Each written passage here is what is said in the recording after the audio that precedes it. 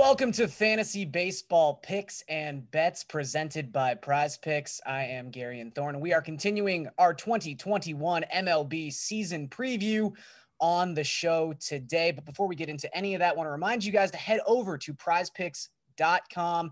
They've got some great daily fantasy games there, especially with the baseball season just around the corner. And if you sign up using the promo code MMNMLB, you will get a first match deposit bonus of up to $100. Also want to remind you guys to head over to the audio version of this podcast and subscribe. Leave us a review, a 5-star review, hopefully, on iTunes. Say something nice in that review. Leave your email address or your Twitter handle, some way we can contact you, and you will be put into a draw for $100. That is the Pat Mayo special right there. Also, if you're watching on YouTube right now, please make sure to click that like button, subscribe to the channel, and in the comment section below, tell us who you think the most influential and impactful prospect will be fantasy-wise for the 2021 MLB season, because that's exactly what we are talking about today with Eric Cross, the lead fantasy baseball writer and prospect analyst over at Fantrax. Eric,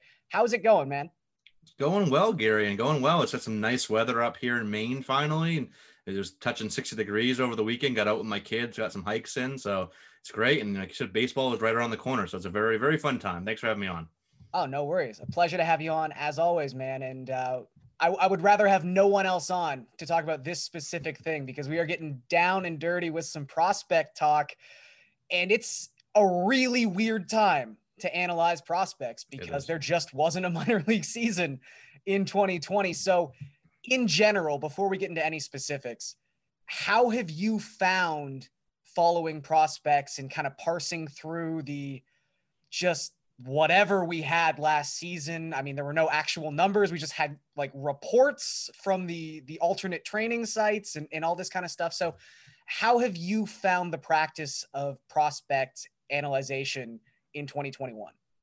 Yeah, it's like you mentioned, it's really crazy right now. And what I've tried to do is not overreact too much to what we heard, those reports coming out of the alternate site, and really waiting to see if some of the reports I heard stuck, in spring training this year. Like, for instance, like a Jarren Duran from my Boston Red Sox, the reports were that, all right, the power is really ticked up last year. I'm like, okay, that's great, but let's see that in games, and he's hitting for power this spring.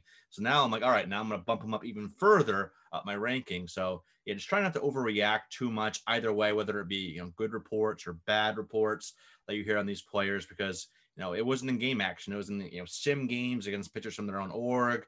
So you kind of just got to take that with a grain of salt. But yeah, it's been really crazy though. And I feel like too, just with the boom of like sports card trading and everyone out there buying like boxes of Bowman, I feel like people are gonna be more attached to some of these prospects than usual. Like, it's a really strange time, and it doesn't get any less strange as we dive into the first guy I wanted to talk about, which is Jarred Kelenic. I mean, this is someone who was almost the poster child for time manipulation and just everything that MLB teams do to keep those service years intact. Obviously, there was the whole Mariners scandal and all the repercussions that came with that, and we learned so much about how they operate as an organization, maybe too much about how they operate as an organization. But Kelenic's just someone who we've been talking about for a long time now. I mean, when you were a former Met prospect, when you're in a high profile trade like he was, it kind of comes part and parcel with that. But had a slight knee injury during spring training. Some people thought that maybe that would take him off track to be on the opening day roster. It feels like he's not going to be on the opening day roster anyway. We'll probably see him towards the end of April. But of the guys we're going to talk about today, he seems like he has the inside track to be the most impactful fantasy baseball asset in 2021. And right now his NFBC ADP kind of reflects that. I mean, it's not going to be so impressive, but he's going around pick 200, pick 210. He's an actual baseball player. That's how people are treating him this season. What are your expectations for Kelenic? And is he someone who can possibly overshoot his ADP right now and bring someone back a lot of value? I think he is. For redraft leagues, the type of prospects I look at to draft and that can return the most immediate value are those advanced bats, the ones that make a lot of contact, high average guys. And he is it, right? Like, he's not going to be like a 330 hitter, but through them out the minor leagues. He's always been right around 290. Got plenty of power, plenty of speed. He even said a couple of days ago he wants to steal 30 bases this year. Whether that's mostly at the major league level, combination of that and AAA, we'll see. But he's the type of guy when he says something like that, I believe him. Like he has that chip on his shoulder type of mentality that I love in players. Kind of like, that chip. I'm not comparing him to like Tom Brady or Michael Jordan by any means, but like they always had that chip on their shoulder, always found reasons to like that bulletin board material just to drive them to that next level. He has that. He has that swagger, kind of like Juan Soto. He has that swagger, that drive, that personality that I love, that I think star players need to have for the most part. And all the skills are there. All the skills in the world, like I said, high average, good plate approach, power, speed. It's all there. And I think, he's going to be up. If he's not up by May 1st, I'll be absolutely shocked. I was hoping they would learn from their mistake with that whole PR nightmare. And like, all right, well, let's not deal with another PR nightmare and have him in the opening day lineup. But, the knee injury, it gives them kind of a cop out to, giving him an extra couple of weeks in AAA to make sure the knee is okay. Some BS answer they'll find. The teams always find that, right? Work on the defense or, whatever it may be. So they'll find whatever reason they want to keep him down, get the extra year of control. But he'll be up by the end of April. I think he's going to be a guy that's a hit the ground running. He'll probably hit in the middle of the order, has all the tools in the world. So I'm okay.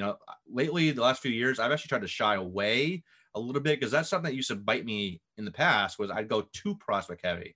And then all of a sudden you're like, all right, then you have to hold on to these guys for May, June, July. It might not be up always in April like Kelenic is. So, but I think he's one that if you're going to get a prospect this year, Kelenic is the guy because I think he's going to be an absolute stud from the get-go. And right now he is MLB Pipeline's number 4 overall prospect. And as you said, plays with a chip on his shoulder.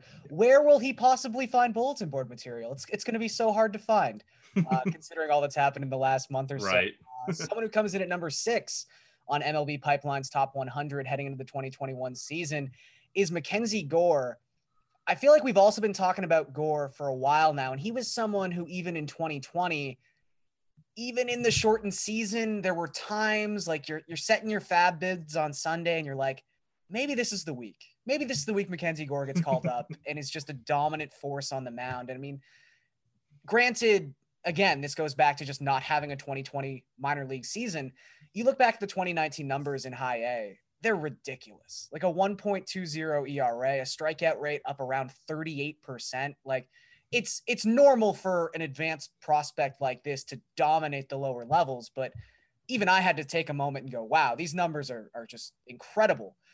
The issue, it seems, for people who at least want to be drafting him for fantasy purposes in non-dynasty formats in 2021 is his pathway to the majors is very clouded because the Padres signed everyone this offseason. Yep. I mean, they have huge question marks with Dinelson Lamet. Obviously, Clevenger's not going to pitch for them this season, but still they have a rotation chock full of stars. Is this a case, though, where no team gets through the season unscathed and at some point Mackenzie Gore is going to have to pitch? Or is this a case where they might just say, hey, we've got so much right now in our system, we don't need to force this? I think at the beginning it's going to be more of the latter there where I think they are very confident in the rotation they have, and they should be. Like they have a loaded rotation. Only the Dodgers can really compare in terms of the sheer talent. But like you kind of alluded to, there's a lot of risk in this rotation, and I don't think anybody in this rotation is not risky. Maybe Paddock is safe, kind of like from an injury perspective, at least this year. But even he's not like super safe, right? Darvish has had his issues off and on with injuries, so Blake Snell is not a guy that I feel like 100% confident in him making 30 plus starts either. So there's definitely a path to some valuable innings from Gore. And maybe he gets, a little bit of the bullpen treatment, like a little bit of the Chris Sale treatment this year, where he's pitching, multi-inning relief stints to start the year. So I still think whether it's, how that looks, whether it's more so relief, more so starting, a little bit of both, kind of the hybrid role, I think he gets 100 to 120 innings or so. And I think that'll be enough to provide some value there. So you mentioned the stuff, like he checks off all the boxes that you want from the frontline ace type of pitcher. And he has the highest upside of any prospect in the minor leagues. Some have moved, Sixto Sanchez ahead of him, but I am all in Gore. Yeah, there's some issues there. Like the fastball velo has kind of been kind of wonky. The command has not been great, both in 2020 from the reports and so far this spring. So he's not a perfect, no pitching prospect, even Mackenzie Gore, no pitching prospect is perfect. So, there's always that risk there, but the stuff is just so good. Like you mentioned, the strikeout rate is elite. It was 33.5% for his career, which anything over 30 is that's like my benchmark for elite, right? He's well over 30. Walk rate has been low as well, 7.3% walk rate in his minor league career. I think he's going to be a guy that's going to give you plenty of good innings this year. There's no way that all 5 of those guys in that Padres rotation are going to be making 30 plus starts. I'll bet my entire bank account, my children's savings accounts, everything that I have against that. So I think there's definitely a chance he gets some innings this year for sure. So his NFBC ADP right now is hovering around pick 350, which means if you're in a 15-man league, you're probably going to have to draft him at the back end if you want to have his services this year, or, someone might get tired of him if he's not called up by June or July. That stuff happens as well. But is he someone who you would say you would want to target at the back end of drafts, or is he someone you're more thinking about in a way, if he gets called up, I'm running to the waiver wire and bidding a lot of what I have left on Mackenzie Gore? How do you go about just managing him as a pure 2021 fantasy asset this season? Yeah, that's a great question. For me, I don't like spending a lot of fab on pitching prospect. I just don't, because more often than not, you don't get a good return on investment, because you obviously get to pony up a lot of money to get a guy like Mackenzie Gore, because everyone's going to be, putting in crazy bids on Mackenzie Gore. So I would probably, I think he's going to be up early enough where if I didn't think he's going to be up until July, I wouldn't do this. But I personally think he's going to be up, by Memorial Day or so. And so I think that's early enough where I'm okay stashing him for a little bit, especially if I have, if I'm getting to that point in the draft and I have a rotation that I feel confident in, I'm like, all right, I can afford to take a risk here, go with an upside play, because, worst case scenario, you can drop him and, find someone else if that late, what's the risk really in drafting him in the last round or last 2 rounds, whatever it may be. So yeah, I definitely would prefer to go a late one flyer on him as opposed to waiting and spending a crap ton of fab on him, because that's what it's going to take. Well, speaking of guys who people are just excited about and would definitely garner a crap ton of fab if they were ever available this season, the number 7 overall prospect on MLB Pipeline is Bobby Witt Jr., a name that people are very, very excited about. And in the last 2 weeks, he's only helping his cause. He's been definitely making some headlines in Royals camp, so much so about a week ago, Dayton Moore came out and said, it seemed like just GM talk, and I think we all kind of knew it, but he was like, I'd be open to the idea of possibly having Bobby Witt on the opening day roster. And we're all like, nah, but okay. Like, that's more than we've heard, because I think the consensus was 2022. It was almost like he was off people's radar. Yep. And even on Sunday, they send him down to low A. So he's probably not going to be here in 2021. But I want to pose the question. If we all get that news alert on, June 15th that Bobby Witt Jr. has been called up, how do you handle that? Like, is this a DEFCON 5? Like, we have to go at it and get this guy? Or is it just he's so young and he's got so much of that prospect cachet that maybe it'll just be a little too perfect stormy in a scenario like that?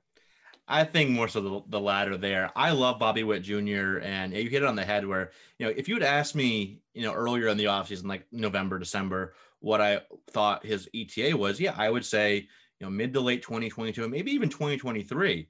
But the way it looked this spring, and there was good reports on him out of the alt site last year. And, everyone speaks highly of Bobby Witt, his teammates, the organization, they all speak highly of his character, his makeup, his work ethic, all those intangibles that don't show up in the box score. So that's always good to hear. And, with him, when he was drafted, the power speed was there. Like, nobody was questioning the power speed. It was like, all right, how's he develop at the plate, the approach? And that's still, a work in progress. Yeah, it was great. He was hitting all these home runs this spring. It's very exciting. Hit that tank off of, was it Bieber he hit that one off of? Yeah, I believe so. Yeah, it was Bieber. Ohtani also lit up Bieber. Bieber's having a rough spring. He is, yeah, he definitely is. But yeah, so that made the buzz out of control, and then like you mentioned, Dayton Moore caused his ADP to go up at least 50 spots, at least maybe 100, with saying, oh yeah, he might be, yeah, I consider it. Like, all right, yeah, the buzz went out of control there. but there's still something to work on here. He doesn't have really any experience above low A.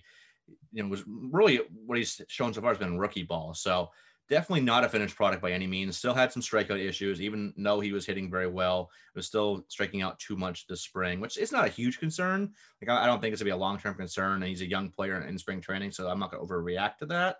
But at the same time, there's still some work to be done. I think he could greatly benefit from at least half season, close to a full season more in the minors, get up in the double A, face that really double A is really like the first time you really face advanced pitching. Right. Low A, pitching quality isn't usually too great down there. So I'd love to see him get some double A time, mid-season here.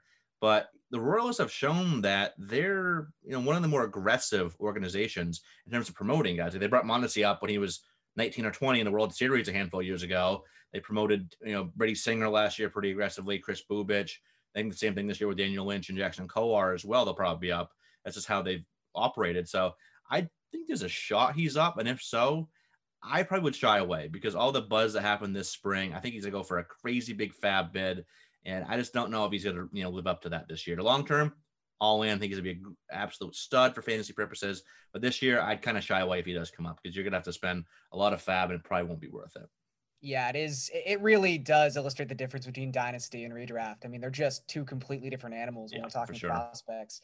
And it's so interesting in that way. Even that conversation kind of reflects our next prospect that we're going to talk about, MLB Pipeline's number 12 prospect, someone who I think we're all kind of familiar with because he came up and got some serious playing time in the Braves playoff run last season. But Cristian Pache, great defensive center fielder. I mean, his defensive grades are off the charts, amazing. But it's one of those things where that's the element of a prospect that doesn't really translate to fantasy baseball. And he's someone who I don't want to say has struggled to hit throughout the minor leagues, but clearly hitting is not what has got is not the skill or the trait that has gotten him to the point he is currently. And yet, of the guys we've talked about, he is probably the only one who's got a guaranteed roster spot on opening day and is going to be batting probably 8th, maybe 9th even for the Braves. But, he's struggling in the spring. He's 2 for 23 right now with 9 strikeouts. He struggled at the plate in the playoffs as well.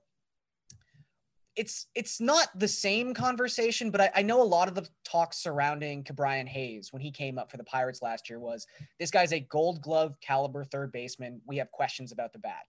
And then he's never stopped hitting since he's put on a Pirates uniform. Is there a scenario where that happens with Pache, or is he someone who the Braves are just like, you're only here because our lineup is so good, we'll just settle for a Gold Glove caliber center fielder?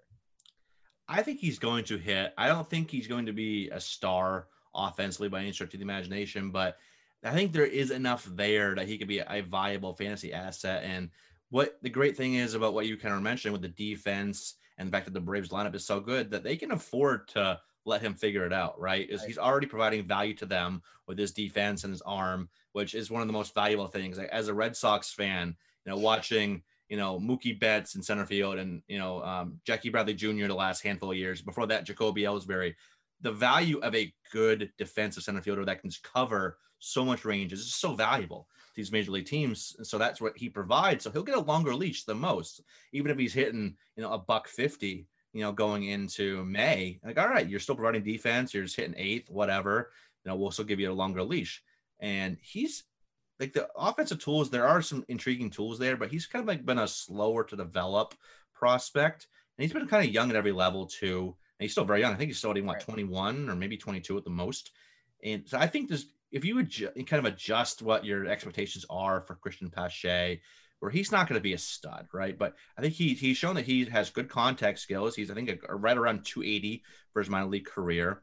And there is some pop and speed there, but, he's been, he needs to really be more selective. He's been below average in terms of success rate on the base pass in the minor leagues. I think that each of the last 2 years in the minors, 2018, 2019, he was below 50% success rate. So I'll have to improve his pitcher reads there, but I think he could be like a sneaky 15-15 guy in time, maybe even this year, if the at-bats are there, which they should be. And I think the average should be pretty solid as well. So if you kind of just temper your expectations, like, all right, he's not going to be a star, but can he be a useful back-end asset that can be a little bit of everything? I think there's some value there for sure.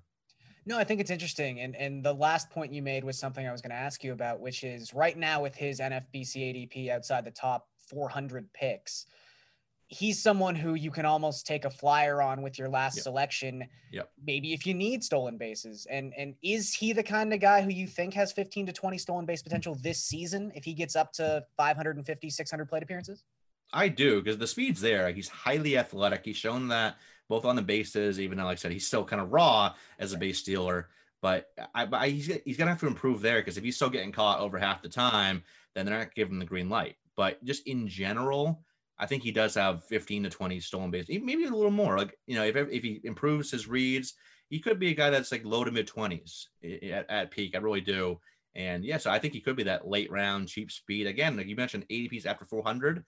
It doesn't work out, you cut him for the hot free agent. So low risk for a potential solid reward. So I like it. Well, the guy right below him on MLB Pipeline's top 100 prospects is Dylan Carlson, who, of the guys we're going to talk about on the show today, like Pache, seems to have an entrenched spot in this Cardinals opening day lineup, but his ADP is the highest. I mean, he's someone who I don't want to say you have to pay a premium for, because it's around pick 150, but there are MLB All-Stars going around pick 150 in fantasy drafts in 2021. So he's someone who, even with that prospect cachet, you're going to have to line him up directly against known commodities and kind of see how you want to attack that, because, he was someone who had his moments in the Cardinals postseason run. He's obviously flashed plus power. But at the end of the day, I believe he had 119 plate appearances last season, slash 200, 252, 364, just a 65 WRC plus. So he struggled in his first taste of Major League Baseball, but the tools are obviously all there. He's someone who could find himself. I mean, he hit cleanup for the Cardinals in a playoff game. So clearly lineup positioning could also be a very big deal for someone like Carlson. Is he someone who you think the offensive potential is there to match the ADP in 2021? Or is he maybe someone who's already lining up to have like the overlooked prospect bounce back season in 2022?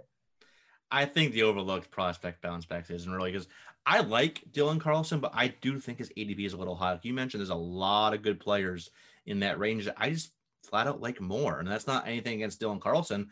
I look for a little more stability there. And, a 15 teamer, you got to take him around as your, 10th round or so, maybe a little higher, depending on what the board's looking like. Because he's a hot prospect, so they always could be bumped up a round or two. That always is a possibility. But with Carlson, like you mentioned, the power is there. Like he's shown that plus power. He's a 30 home run bat, middle of the order bat. I do kind of question a little bit the average and the speed, because if you're looking at what he did in 2019 when he had, I think it was 26 and 20 in AA, for mostly in AA, but a little bit in AAA as well. He's not a 20 steal guy. I don't think he's that type of speed guy. Can he add 5 to 10 steals? Sure. He's got some speed, average speed. So add a little bit of speed there. But if you're looking for that 20 steal guy, I don't think that's him. And really until 2019, when he hit 292, he didn't really hit he was in like that 250-ish range. And I don't think he's that type of hitter, but maybe he's only 260, where, in time, I think he could be maybe a Michael Conforto type, best case scenario, maybe with a little bit lower OBP, but I don't think that's going to be this year. So if he was going around like pick 200, I'd be much more okay with that. But there's so many good guys I'd rather have. Like that's the range where I usually like to attack pitching, and there's a lot more established hitters there that I'd like. So I think for this year, I'm kind of shying away. But long term, I think he's still a very viable bat.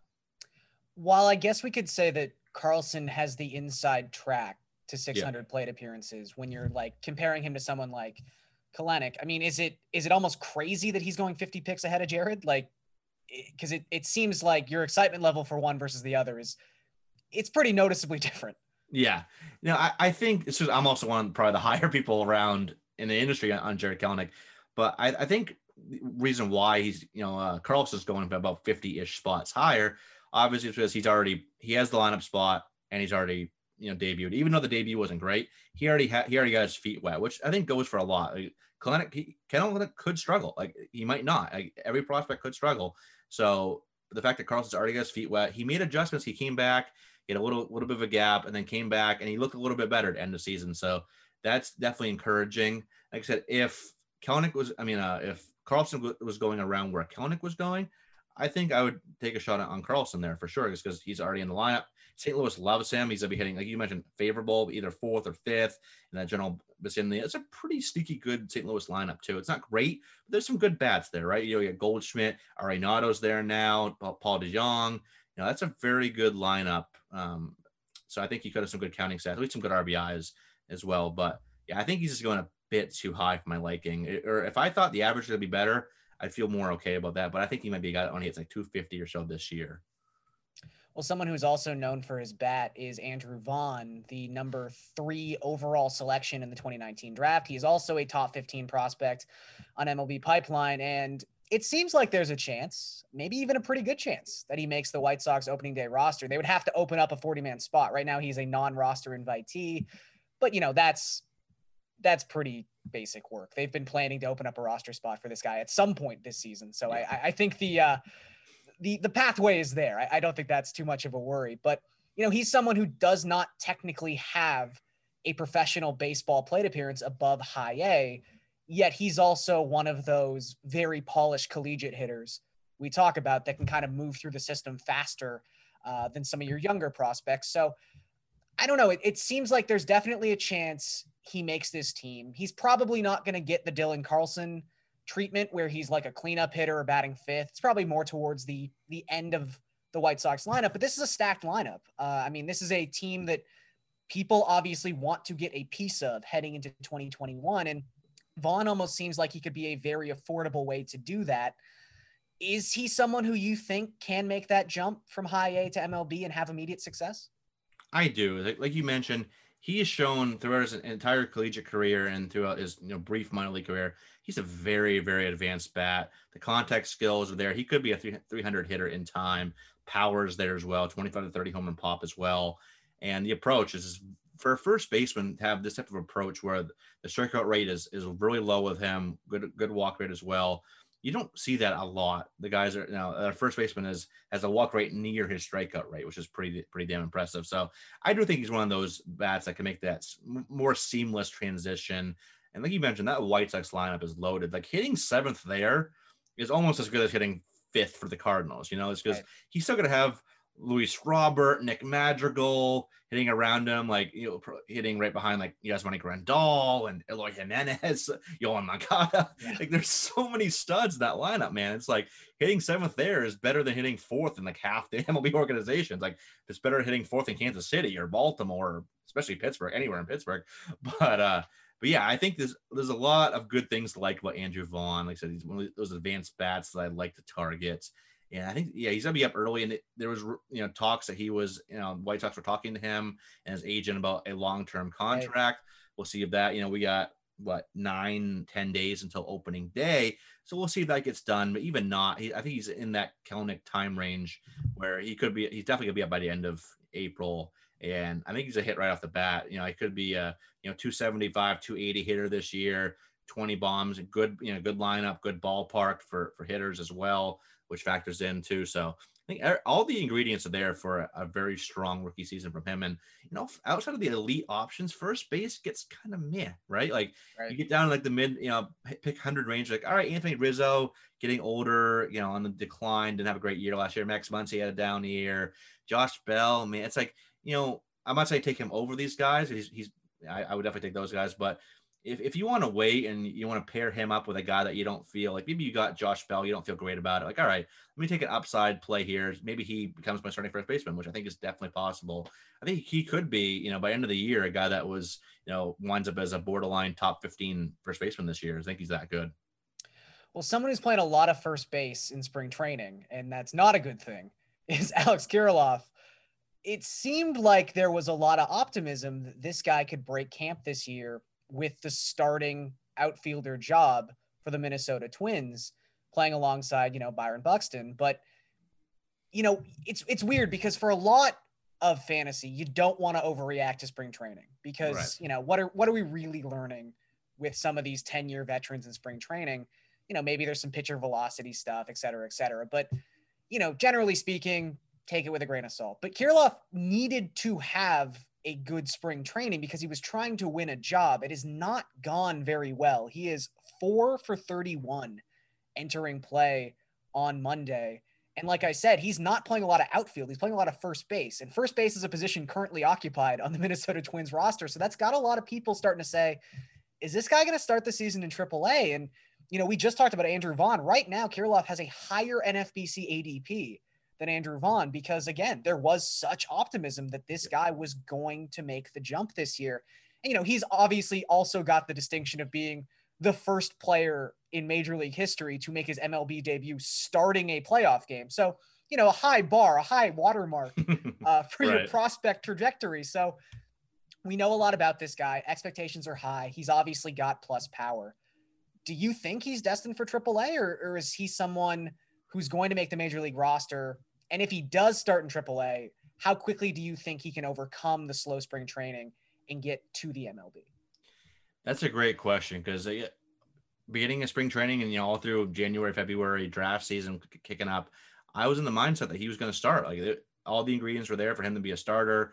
And maybe on a strong start of a platoon with like Brent Rooker or something like that. But I thought that at least the at-bats would be there at least, 4 or 5 games a week. And now, like you mentioned, hasn't looked great this spring. He really needed that he didn't need to even tear the cover off the ball. Like he would just needed to have like a decent spring. It's not a bad spring, right?